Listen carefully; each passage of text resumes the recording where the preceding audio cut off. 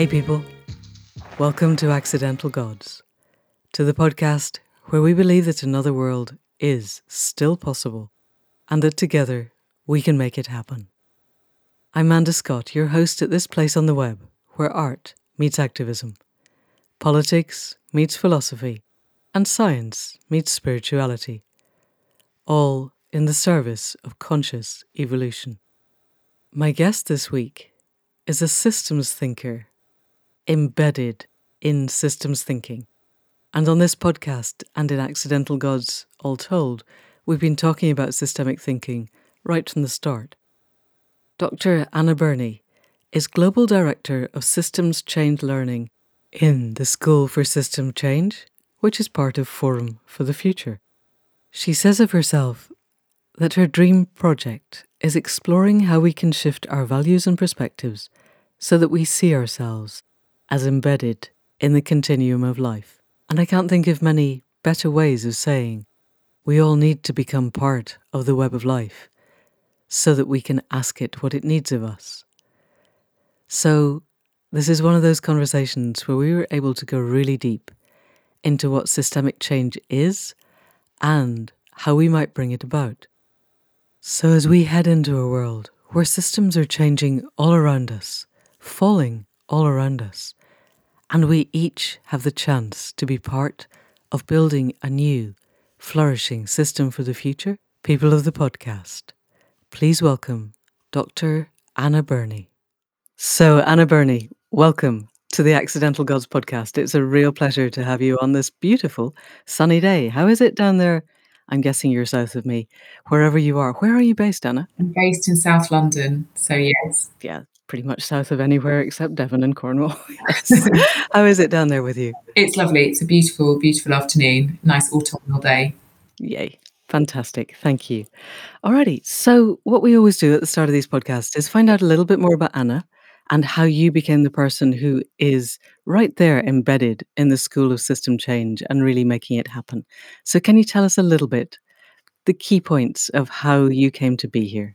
Yeah, I think I start quite young, actually. I start at the age of 7, discovering that I was dyslexic. My mum was very positive about helping me understand my own learning style. I think that started my inquisitive mind, the learning how to learn, learning about myself. And through that inquisitive mind, I was just curious about the world and curious about questions of the world, about geography and why we exist, what's happening to the world, what we're doing. And so that kind of inquiring self, I think, is at the core of this, actually, the ability to learn and to think about what the questions of the world are about. And so after university, I started working on kind of sustainability issues and thinking about how do we address these massive social environmental issues. And I was kind of like, how do we understand the world we're within?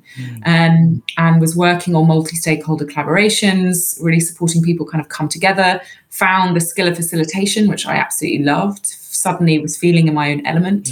And it's, that's been the start of the journey, really, of kind of exploring how are we going to change the world? Like, how are we going to create change was my question from the beginning, I think. Fantastic. I'm so impressed that you got to that straight after university. And you went to work for things like the World Wildlife Fund. You were working for big, big companies. Yeah, so I was very fortunate sort of after that first foray to kind of get into WWF, and I was working on education change. But because the education system's called a system, I was kind of like, how do you change the education system? And I wasn't using systems thinking or systems approaches. But I was looking at it from a learning perspective. So I was going, how do we create better learning in schools? How do we change not just an individual school, but the whole system? And that led me into understanding, okay, maybe this concept of systems change, maybe about just under 20 years ago, when people thought I was a real geek. And they said, what is this systems change? I started to ask that question. And I have the advantage of video, which the listeners don't have. I have to say, if it was 20 years ago, you would have been about 10 from the look of things. So I'm very impressed with your aging capacity. How did systems thinking become a topic for you as a discrete entity in its own right? At WWF at the time, there were some people, Stephen Sterling being a key one, who was actually trying to think about systems thinking in schools and actually saying that children are born with the ability to be systemic thinkers. They are naturally systemic. But one of the problems is our education system is teaching us or kind of socializing us, that's the right word, into non-systemic thinking. It's sort of saying our current structures of management of education doesn't operate like that. And so we were trying to say, how do we, and if we were learning about the world, about sustainability in schools, how do we bring that natural nature, and that doesn't quite make sense, but the nature of ourselves into that critical thinking, inquiring work. So that was at the basis of what we were trying to do, the systemic nature of the work and the systemic need of the humans to bring that out in children at first. Yeah. And did you go off and train to be a systems thinker somewhere, or have you imbibed it by osmosis? Bit of both. I didn't go on a training, one-off training. I think there wasn't as many trainings back then. But I did do a PhD, an action inquiry PhD, which was about me going on a concerted learning journey. And I think at the School of Systems Change, a lot of our philosophy is like, you do the learning, you do the action. We'll provide some content, some people, some social learning environment, but you have to do the work yourself. And so I was pulling on some reading, some practice. I was one of the first people that looked at the Presence Institute's work with MIT. So I did do some training and facilitation training, but actually the real work was in my own inquiry process and the action inquiry that I was reflecting on and supported in doing that. For people who aren't aware, can you just unpick a little bit more about what action inquiry is? Because I think it's a really interesting foundation for what you're doing later. Yeah, basically, at a very simple level, it's saying I'm doing this change work, I'm working for an organization, I'm doing it. And how do I reflect on that and improve my action at a very simple level? And so I think we think research is like we have to go out and get into our head and understand the world through our mind, whereas action inquiry is saying this is a research methodology that is based in practice. And how do you get rigorous about that? And how do you, I think the final thing I'll say on it, there's loads more to say, but you can work at multiple levels. It's about integrating yourself, the interpersonal relationships and the dynamics you're working with, as well as the big change you want to have in the world. So it's really asking us to be critical about those dynamics as well. It's innately systemic in the way it operates. Yes. And it's allowing the subjectivity of research. I grew up as a veterinary surgeon, so I was embedded in kind of left brain reductionist Cartesian thinking, in which the researcher was considered to be a completely neutral feature and then did things to the subject of the research. And the failure to acknowledge the framing that everybody brings to their research struck me, even way back then, as a huge gap in what we're doing. And my understanding of action inquiry and action research is that it brings that subjectivity back again, so that we're looking at what we bring. What do I bring to this? And what is my impact in doing the inquiry? Is that fair? That's totally fair. And it's really asked us to say that the assumptions that we bring, the mindsets that we bring, the perspectives we bring, and the ones we work with others, in relationship with others as well, really, it is really a relational inquiry, really affects what you do in the change. So this idea that you're a neutral facilitator, or that you, as a change maker, you're not affecting the system by trying to change it, it flips that and actually totally acknowledges it. And then you can actually be more critical and reflective and have more rigor to what you do because you look at that. Brilliant. And so, were you one of the founders of the School for System Change, or did you come to it once it had been set up? No, I was definitely the founder of it, I guess. We were inquiring at Forum for the Future about what our learning offer was. And we've been doing I took systems change to Forum, and we've then been developing the practice there. I started a lab there, which was trying to explore it. The organisation itself now does really do systems change work. And I was also overseeing our learning programme, our master's programme, but we were inquiring into what's the learning offer that's needed in the world today. And about 5-6 years ago, with a colleague of mine, Zara, and others who were supporting me and the work, we were kind of saying, what does the world need? And out of that, the School of Systems Change was born. Brilliant. So can we take a little bit of a step back then and talk about the Forum for the Future before we really hone in on the School for Systems Change, what it is, how it arose, and how you came to be a part of it? Yeah, so it's actually our 25th anniversary this year. Yay. And it was founded by 3 people, Jonathan Porritt, Sarah Parkin, and John Eakins, who were trying to say, what do we mean by creating positive change in the world? How do we create and work with partners to create change on sustainability? So it was really quite revolutionary in the time. And over the years, we've worked in partnership with public sector, with business, with education, really trying to understand how we create change. And I was head of leadership and change there some 13 years ago, and joined because I guess when I left WWF, I was looking for a place that I could take my systems change practice as well. I was saying, well, who's interested in the systemic approach? And Forum at that time were talking about individual leadership, organizational leadership, but they were starting to talk about sector leadership and change. And I saw an opening there to say, well, actually, I think what's needed is systems change. And we started about 10 years ago, we started more explicitly in our strategy to say we're going to take this systems change approach to these big sectoral challenges that our partners, the people we're working on, couldn't solve alone. Big questions in the food system, the energy system, and saying, well, how do we address some of these big challenges? Alrighty. So how do we address some of those big challenges? I walked into that one, didn't I? I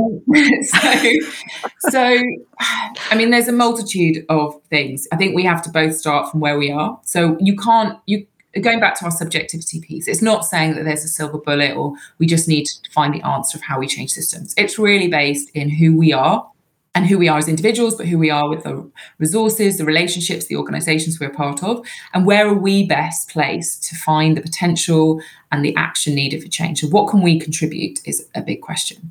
And so a lot of what we do is support people in organizations to find those leverage points or find their place to intervene or their strategies to affect the maximum change they can have on a system. And is this always with a view to greater regeneration now rather than just sustainability? Is that all these people are coming to you because they want to be more regenerative or more sustainable? Exactly. So originally the Organisation Forum was about sustainability, the ability to sustain ourselves on this planet, people and planet. But actually, you're right, over the last 3 or 4 years, we've been talking much more about the need for justice, the need that actually we need to acknowledge the inequalities and the injustices that cause these sustainability challenges, and that sustainability itself, now we're facing the climate emergency, we're facing biological breakdown, we need to look at the regenerative practices, both social and environmental. So at the heart of this isn't just systems change for whatever outcome we want. This is systems change for a just and regenerative future. Fantastic. How really inspiring. I'm sure you aren't allowed to list the names, but there's some quite interesting ones on your website even of big companies that I would not initially have thought were even remotely interested in this. And are they sending their supervisor of greenwash to you, or are they actually getting people who have the capacity within the system to make the changes that they come up with? Yeah, on our programs, we do have businesses, but we also have foundations, community organizers, individual kind of entrepreneurs. So we have we purposely look at a cross sector of the system to come on our courses. And so a big criteria is, are you ready and willing to learn and to change your system? So we want people to come with a project. They have to come with something they're trying to affect change on. And it's not about judging the whole organization. It's not about judging the reach that they have. They have to have some form of connection and reach, but it's saying, where can you come with that project? Can you come with the place you're standing? And so there are always entrepreneurs. There are always people trying to affect change wherever they are. And so as long as you're willing to say, I need to do something here, then that's where we need to start. Did I just hear you say entrepreneurs? Yes. And that's a thing. These are people trying to do stuff within a company. It is. Cool. They're people who are in organizations who are trying to create new practice, new ideas, and I'd say not just internally, but for bigger outcomes externally as well. Right. A while ago, we spoke to Alex Barker, who's part of the Be More Pirate movement. So I'm guessing that's exactly what that is. It's gorgeous. So you've spoken a few times about the fact that you have courses at the School for System Change, that it is a school that people can come and learn and then take things away. Can you unpick for us a little bit of what the courses do and how the people have changed going through them? Yeah. So our core program is called Basecamp. And the idea being is that if you're learning how to sort of cultivate your own systems change in the spaces you are, that you need, it's the beginning of the journey. We don't prelude to doing the deep dives into some of this work. There are a lot of contributors actually we bring in to this work who kind of take you on a deep dive. What we're doing is bringing together lots of different contributors, giving you the basic, the base camp analogy, the basic rope skills, the basic fire tending skills, whatever you need to set you on the journey. And so we at the school, our big kind of philosophy is we're helping you navigate and enter into the field of systems change practice. We're not teaching one element of it. We actually help you kind of see all the different practices out there, understand them, apply them, most importantly, really apply them to the work that you're doing. And so when you leave a base camp program, you've just started. I mean, system change, I'm still learning, I'm still going on courses. So system change is not something you come on a program with and you finish within the 6-9 months, depending on which program you come on, you've done. It's an initiation. It's starting you on that. Hence, learning is actually just as important as the systems tools and practice that we give you as well. I love the idea of it being an initiation. And somebody reading through your website, somebody said, systems only change when people do. And watching that glorious little video, it's only just over 3 minutes. I will put it in the show notes. The aliveness on people's faces as they were speaking to camera. And they'd obviously, some of them said it, this is the most important event, or I can't remember the exact word, that I've ever done in my business life. Business development, I think it was. And it clearly had been a kind of a rite of passage for the people on it. And they'd also met other people who cared as much as they did about the same kinds of things. So have you got any stories of things that have happened that have come out of these schools? Yeah, I think they're so varied. I think there's so many people who come with very different questions, and that's one of the things we need to manage. So many different projects. Okay. And we're probably not doing a great job of tracking them all. But I think I was just on a course this morning, and we haven't even finished it yet, and it's for health system practitioners or people trying to change and transform the health system. And they were saying, I'm changing my strategy. I'm going into a strategy meeting and I've rethought what my strategy is for my organization, really know how to engage my stakeholders differently. Another person who works in the NHS was saying, actually, I'm starting a new job, and how do I change the culture of the whole team, changing the nature of this kind of managerial mindset to much more of a collaborative mindset. So they're quite varied. They kind of come away with both the strategic side, but also the cultural side. How do they engage people? Somebody was saying this morning how somebody working in Ghana, how they were going out to their community and really just listening to what their needs were and sitting with them and understanding and observing what was happening. And that just is a subtle mindset shift, but they might not have transformed the system yet. But actually, for me, learning how to do that differently is just so important. Yes. So we need to listen. This is back to systems only change when people change. Okay, I have a number of questions. Let me sort them out in my head. I was interested, various other people, again on the video, spoke about the tools that they had been offered. So clearly going out and listening is a tool to be offered. Are there any that you can unpick a little bit that might make sense to people listening who haven't got a really big business background?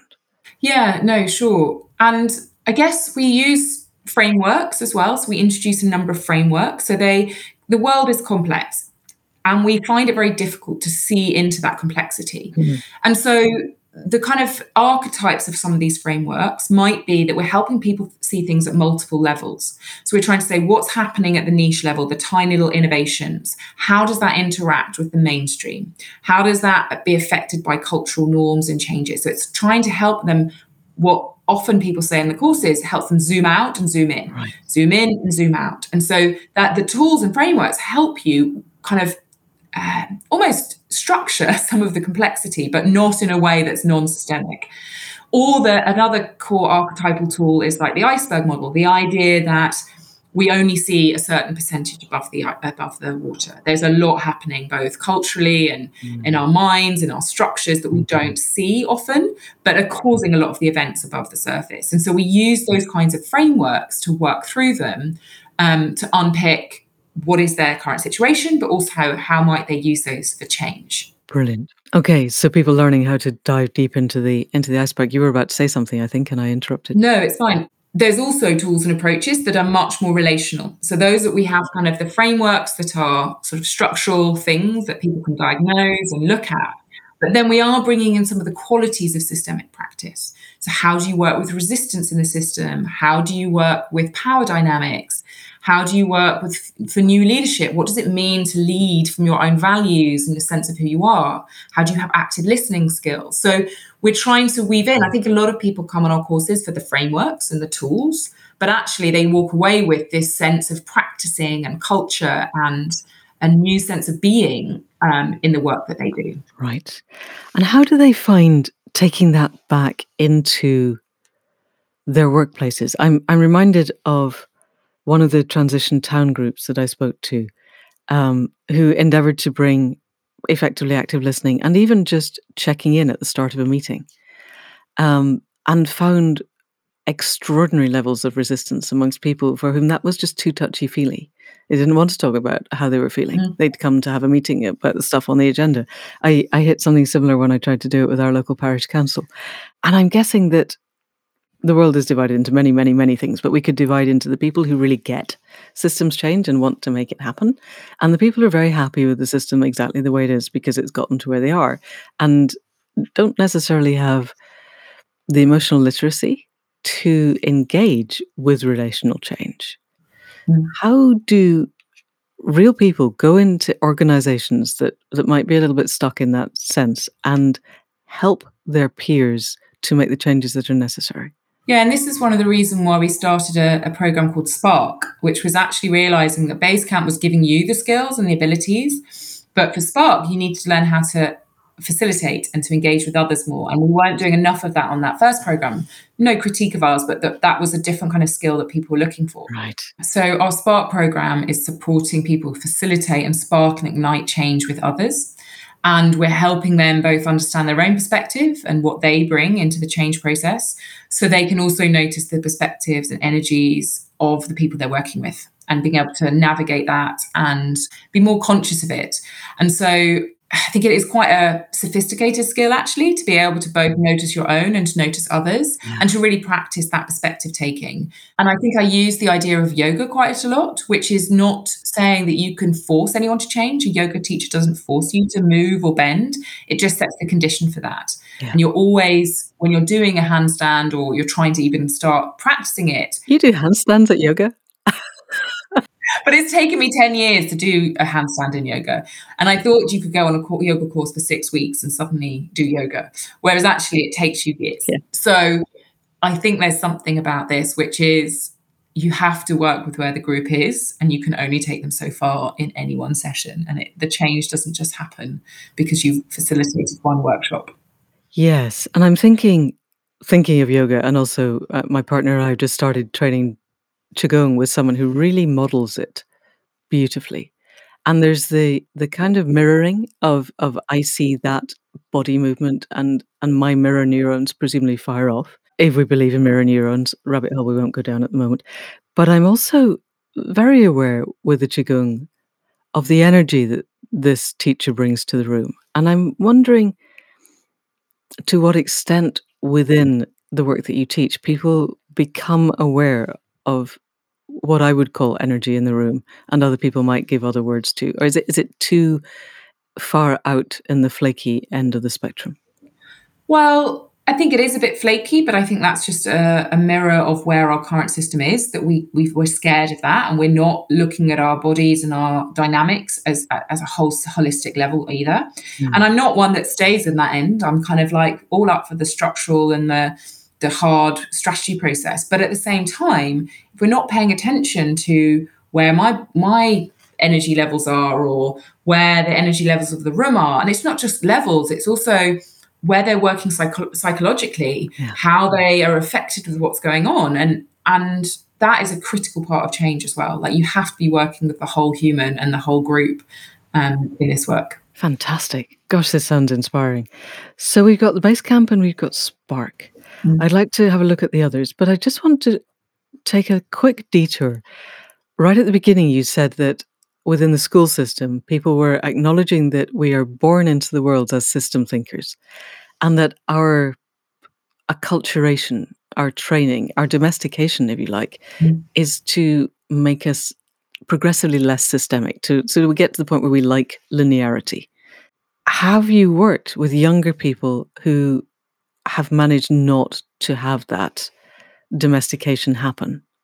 Because I'm thinking that some of the younger generations that I'm encountering seem they're much happier with neurodiversity, for instance, which seems to me a label that we give to people who are less domesticated. And they're much more free flowing out with the boundaries of what our domestication requires.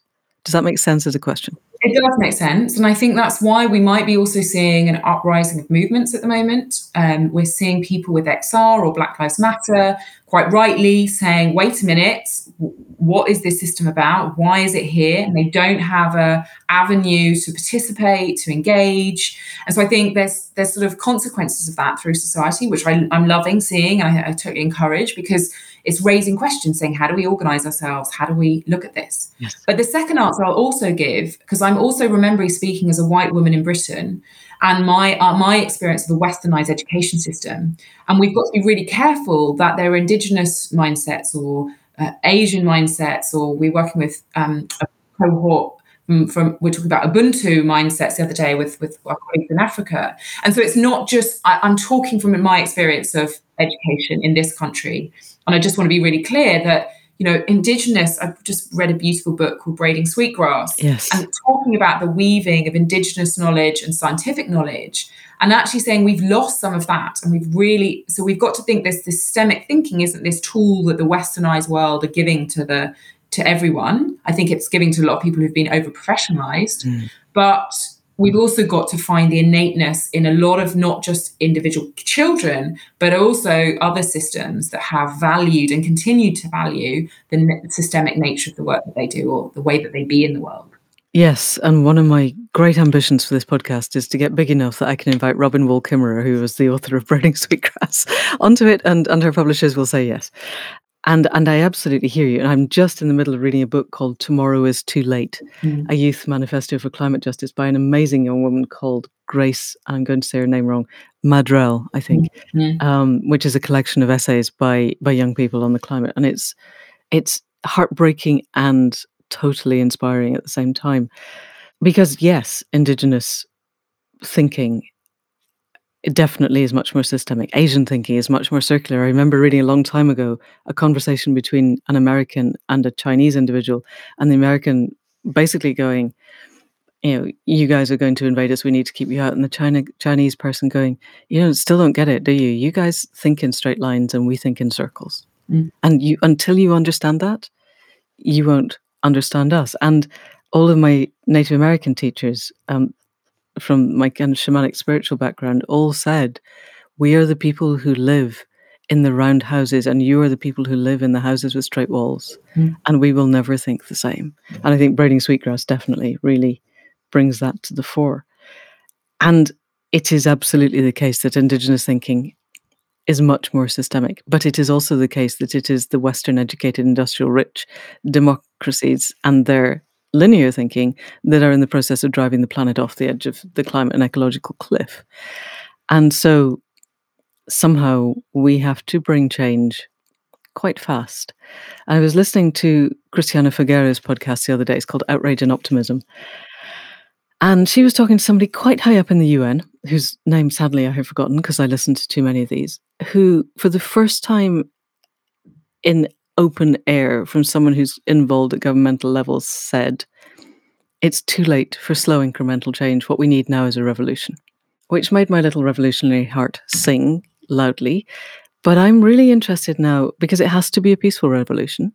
And it isn't the same kind of revolution we've had in the past. All of the revolutions in recorded human history, I think, have been changing the franchise of what is essentially still the Roman system. I think we are waking up from the post-Roman nightmare as we speak.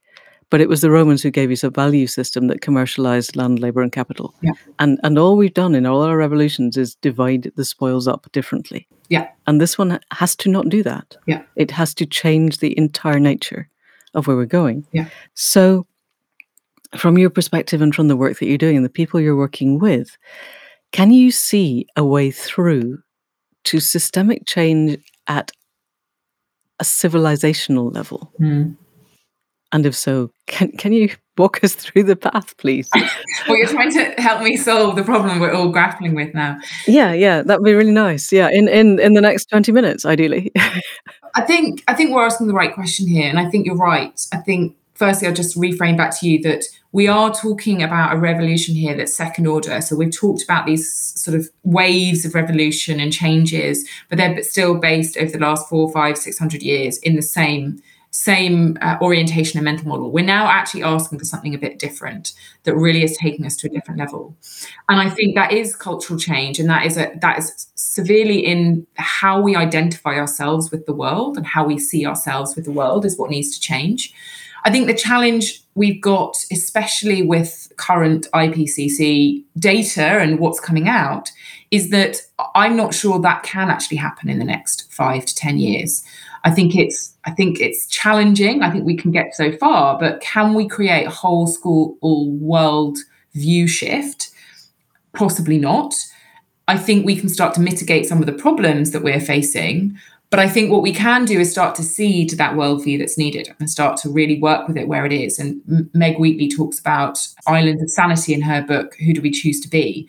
I'm not sure about the concept of islands, but I do like the idea of we've got to just work with the seeds wherever we can and however we can now. And if we're ready to do it, we can do it now. And we've got to reach as far as we can. So, but I do think there's something which you're alluding to, which is how do we change the narrative? Because I think there's this something about working at this cultural level that we're not tapping into enough as change makers.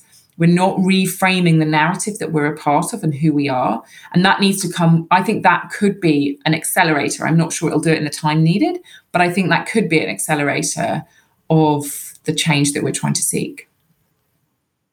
Oh, that makes me so happy. The next phase of Accidental Gods, I'm telling the listeners now, I might have mentioned it before, but I don't think so. Rupert Reed wrote a paper back in 2017 about Throughtopia, that we don't need the dystopias. We really know how bad it could be. And the utopias are pointless because nobody believes in them. We need the ways through. So we're setting up a Throughtopia masterclass because I think as a writer, you need two things. You need to know what to write and you need to know how to write it. Mm. So we're going to bring in the people who have the visions of the future to come and talk to us for, at the moment, the program is half an hour of them talking, half an hour of us asking them questions, all on Zoom. Go away, they can go away, we have a break, and then we come back and we work together in groups and as a big group, building the stories. And I don't care if this is people writing letters to their local newspaper or writing Netflix or songs or poetry or novels or television or blogs or Instagram. It doesn't matter. We just need lots and lots and lots of different narratives, and we'll run that. And then the next week, 2 weeks later, we'll have somebody who understands how to get it out there. I was just talking to a woman who's an editor at the BBC who's going to come along and talk to us about the ways that they shape narrative and the different kinds of narrative that the BBC will take and how you might be able to pitch it. And I think by the time we run through that cycle, half a dozen times, we will have a body of people who are able to create the narratives that we need, which, so listening to you say that makes me extremely happy. And I would like listeners to know that we did not plan this ahead of time. Absolutely, we didn't set this up. But are you seeing this happening elsewhere? Are you finding, am I reinventing a wheel that's already there? That would be my first question. I think it's starting to bubble up. So we ran an inquiry called Boundless Roots, which was looking at what needs to change at a deep level for sustainable lifestyles, but obviously it was related to the system. And cultural narratives was one of the key themes or inquiry areas that kind of emerged. And I think there are people starting to work on this, but one of the projects that emerged as an idea in that community was how do we work with cultural leaders? So not just working with the edge storytellers, and I think it's great what you're suggesting, but I also am interested in who are the cultural leaders. So we worked with people in the Comms Lab, Jonathan Wise, who's worked with the advertising industry, or how do you work with the news broadcasters, or how do you get them to think about the framing that they're putting on things? I think George Monbiot talking about what language you use, about not just climate change, but climate breakdown, all of these things of who are the cultural leaders? What does this look like? Even this morning, we were talking to somebody who works in a community in South London here, and he was talking about how he talks to the imam and the pastor and the football coach and and how do they start playing a role in the way they talk about things, what they're saying to their community. So I think I think it's an emerging area. I think people are starting to talk about it. To what extent it's a mainstream approach to change, definitely not. But I think it has excitement to it, and I think we need to find ways to really value that kind of approach as well. Yeah, because we're a storied species. We thrive on the stories that we tell ourselves and we tell each other about ourselves. So how do we reach the cultural leaders? Because my next question, the one that I've had is from right at the beginning. At the time of recording, we're in the middle of the Tory party conference, which is an interesting experience. And we've been talking about system change for a long time. You've been working on it for 20 years. I'm watching the people who run our country and who wield extraordinary power, who appear not to even be aware that this language exists.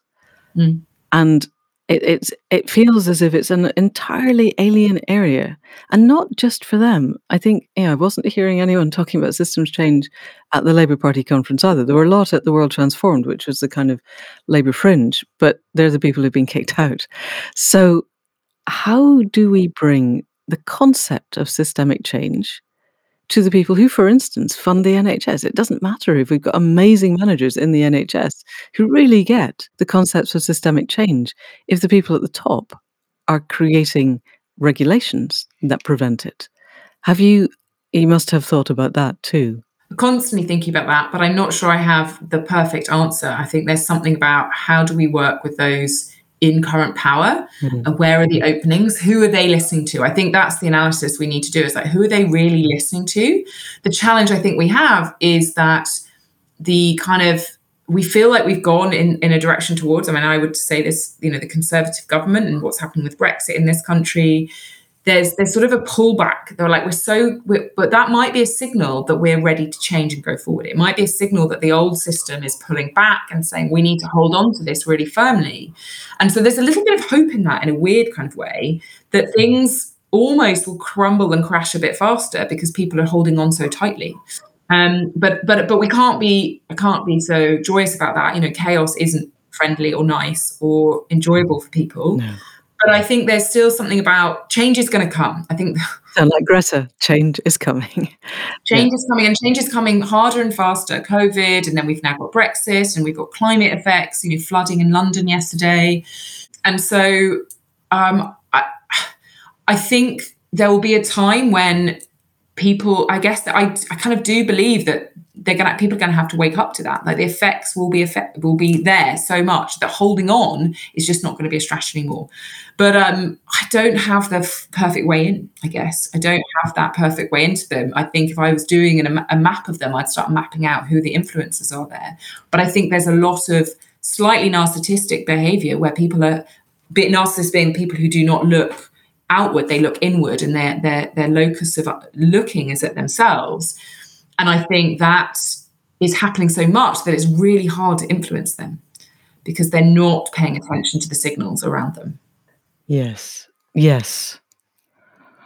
So much in that. I remember watching Steve Bannon, because he is one of the influencers that they do listen to. And he describes himself as a Leninist, because Lenin apparently was the one who understood that in order to change the system, you basically need to destroy the old system. And so Bannon has his ideas of destroying the system, but what he wants to build on it is not, I would guess, anywhere close to what we would want to build on. And I'm watching, today is the day where our beloved leader has stated that it's completely fine that most of the pig farmers in the UK are about to go bankrupt and their stock are about to be burned because they can't sell them, because there are no abattoir workers left, because we employed Eastern Europeans because nobody here actually wants to shoot animals all day, every day, and cut them into bits, which is quite understandable.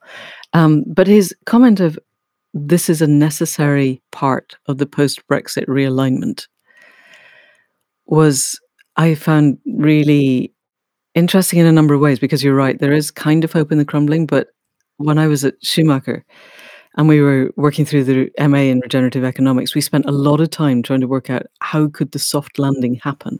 Exactly. Because the plummet off the edge of a cliff would hurt so many people. It would be unacceptable. And what I'm watching, I think, is a hard right government that doesn't care how much it hurts. And what we're not doing is the way he's framing it. So I think we do need to question how much meat we have and how many pig farmers we have and everything else. But like you say, what's the transition? And we haven't been managing that transition. We haven't been managing it in a just way either.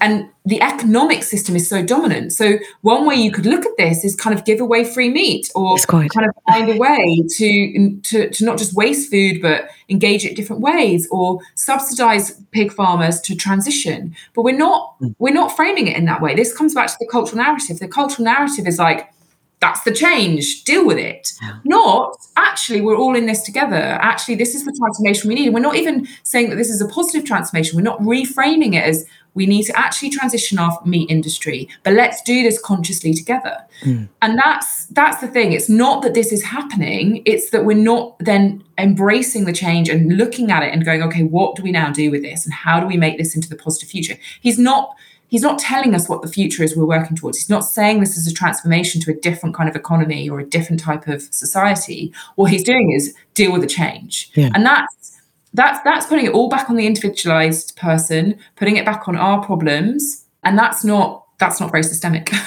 No. And I think it arises from an ideology that believes absolutely in the power of markets to fix everything, without understanding that has never been the case, nor will it ever be the case. Let's take a slight turn to the more hopeful.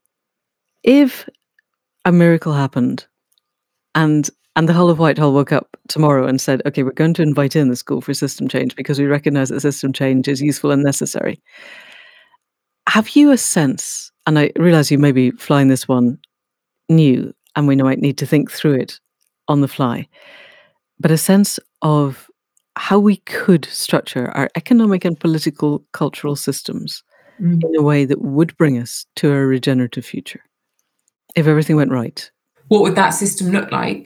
Yeah. How would we, if you and I were building the new regulations and the new system, how would we go about building it and what would it look like? So I think if we started putting systemic principles at the heart of both our governance system and our economic system, which I think you're saying, and therefore also our society, is the relationship between those three would shift. So they really would be an enablement of society. Rather, at the moment, they're almost bigger than society. They're almost more important than. And so that changes not who we vote for, it changes the way we vote and how we vote. So it changes who's engaged in decision making, how we are participatory in that, how we look at devolvement of decisions. And we have to invest a lot in the process of decision making. We're not investing in kind of keeping politicians. We're actually investing in facilitators. So they're not politicians because they have an ego. They're politicians because they can facilitate their local community or to actually properly represent them. And then in the economy, you're then talking again about how does exchange happen? How is fair exchange happening between people? And who is really making the money? Nobody should be making money. I mean, we should have money as an exchange, and that's all it ever should have been. Whereas what we've got is systems upon systems that are continually growing. So there's something about putting back the relational at those two levels that really are about paying attention to the systems, our systems thinking and systems being, I guess, asks us to not pay attention to the nodes in the system. So we think of these networks as nodes. It's asking us to pay attention to what the exchange is, what's the relationship. So when we're talking about relationships and governance, we're talking about what do we want to agree together? What are we deciding together? When we're talking about relationships in the economy system, it's like, why are we trading? What do we want to trade? It's not about the money flow. Money was always just the ability to be able to trade more effectively. But we've made it into this thing in itself. It's become something in itself. And I think that's the fundamentals we need to start working out, is how do we relate differently in all these different systems. Brilliant. So if I'm hearing you, we get to a societal change such that we can come together collectively and pick from amongst us the facilitators who are the best facilitators in their particular areas and give them the tools and, I guess, the authority to do the facilitation. Partly because I'm writing a book that's aiming down this line, and this is really, I'm doing research on the fly on the podcast, guys. You just bear with me.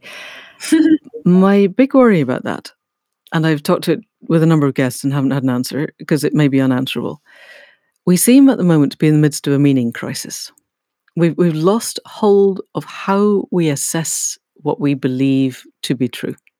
If we're going to empower everybody within society to come together to pick the best facilitators, we're going to have to decide what matters, what it is that we want our government to, quotes, take control of, or to be involved in. And my guess is that at the moment, even framing those questions would bring us clashing with the consensus narrative, but also with those who shape the consensus narrative, which tends to be the people with extraordinary amounts of money who have quite a vested interest in maintaining the divisions between people who might otherwise realize that the people with lots of money were the problem. How do we go about solving the meaning crisis? That's another enormous question, but I'm guessing you've probably thought about that too. Yeah, that was another area in our Boundless Roots inquiry, was about meaning making and how do people identify. And I think the first thing you need to think about is that facilitation isn't just saying, how do we get consensus between people? It's actually finding the collective potential and wisdom in the group. And that wisdom, we have to also believe that the potential and wisdom is there, that we actually do want to live in harmony with nature. We do want to work regeneratively. We actually do want justice. And I do think, I believe that we are interested in kind of our potential wants us to realize that. I think as human beings, we really do want to realize that. We just don't know a system or a way to do that. So I think really good facilitation can help us go to that deeper essence of who we are as human beings and find that meaning. And so when you facilitate groups, you really can help them reflect on what gives meaning to their lives, and it makes them come alive. You know what it does, it makes them come alive and be alive. And when you tap into that, you can start making decisions from that place, not from this competition or we're competing for, or and I think I kind of do believe if you've got good facilitation and good process, that is possible. But don't underestimate how much that is so far away from our current ways of working as well. Sure won't. What kind of size of group does this work with? How big a group can we bring together and a facilitator can work with them to make that work? So I'm really thinking on practical logistics. If I were running the revolution and I've, let's say, taken over enough of the local internet of this nation that I can give people options, how big a group can I bring together and get that level of reaching the core of who people are? Or how small a group? So remembering that if we do the work in one group, we're doing the work of the whole. So there's something about the fractal nature. So systems talks about fractals. So if you as a co-facilitator with one other person do some work, you're also doing the work for a wider system. So that's one for premise. There's also something about facilitating groups around the mark of 20 to 30 that can create a depth. However, you also look at social groupings and you can work up to about 150 people. And those are the kind of numbers, and you can facilitate, but it's like, how do you work at these fractals? So you're not just trying to always facilitate 150 or 25. You're trying to keep those fractals working and trying to see how that can still ripple out. So when I worked across the education system, we worked with 56 community of practice. Each of community of practice had about 10 different people in, or schools in, that then were working with their own schools. So it's this kind of rippling of capacity and work that you're networking and knitting that together. It's not just saying, well, I just need to find the one group that represents the whole. It's understanding how those things keep networking out and connecting to each other. Yes. Okay, that makes a lot of sense. Okay, so we're heading towards the end. So as a short question, we might have one more wrapping up after it. As I'm understanding it, the fractal ripples ripple out. And I'm asking once again, you've been working this for 20 years. You've been doing the individual work with people. You've been doing the group work. Are you seeing the larger ripples? Or are we hitting up against something that is rippling back the other way? I think yes, and I think we are seeing more. And I think your point about cultural change at younger people and how that is affecting it, I do believe that probably is because they've had great teachers and people who engaged with them and parents who are shifting and what they're doing. So I think that is happening. And I do think that the old system or the current dominant system is pushing back. So I think both are happening, but I don't think there's any other strategy. I don't think there is anything else we can do but keep working with that cultural process of relationships. Brilliant. All right, final question. For people listening who will be, I am sure, completely inspired, other than coming to the School for System Change and joining one of your courses, is there anything that ordinary people out there who, listening to this as they're driving, what can they do to be part of the change? I guess I'll go back to where I started. And there's something about knowing your question and knowing what you're interested in and where your part is to play. So reflecting and working on that and working with whatever resource you have, if it's your street, it's your community, never not thinking that that's not enough. So there's something about just taking a look, what do you love? Like, what would you actually spend your Saturday doing or doing your job on? So that is the first question I'd always ask people. Don't try to find the perfect answer. Do stuff that brings you alive. And if you come alive, then the world starts coming alive. And if you start doing that, then all your relationships were. So I think it's sort of as easy as tapping into who you are and how you want to relate to the world and let things flow and really trust that. Brilliant and beautiful and amazing. And we just found the title for the podcast, What Do You Love? Get out there and do it. That's brilliant. Thank you so much, Anna Burney, for really, really inspiring. Thank you. And that's it for another week. Huge thanks to Anna for engaging so deeply in the possibilities of how we are going to make the changes happen that we need. We are in a moment of astonishing opportunity and change. And yes, things are crumbling. And yes, we need to start supporting each other more than ever, because as things stand at the moment, those in charge are really not that interested in supporting anybody but themselves. But I genuinely still believe that another world is still possible, and that together we can make it happen. I wouldn't be doing these podcasts otherwise. And I think that Anna has opened doors into what's already happening, the ripples that are out there, and the idea of the fractal change, conversation by conversation. We make the differences that ripple out into the world. And if we can find what we love and do it wholeheartedly, full-heartedly, open-heartedly, clear-heartedly, the world listens to what we give it, and the changes do move outwards. So you know your mission for this week? Find out what you love, get out there and do it. And if you want to join other Accidental Gods people, we have a gathering. The final one of this Celtic calendar year is on the day the year rolls over for us, which is the end of October. Dreaming Your Death Awake will be on Sunday, 31st of October. It's on the events section of the website at accidentalgods.life, and you can come along whether you're a member or a subscriber or never done anything with us before. So we look forward to seeing you there. And in the meantime, we'll be back next week with another conversation. Thanks, as ever, to Caro C. for stellar sound engineering, to Faith Tilleray for the website and the tech, and to you for listening. If you like what you hear, head out onto the podcast supplier of your choice and please do give us 5 stars and a review. And more than anything, if you know of anybody else who would like to be part of the generative dance of the world, please do give them this link.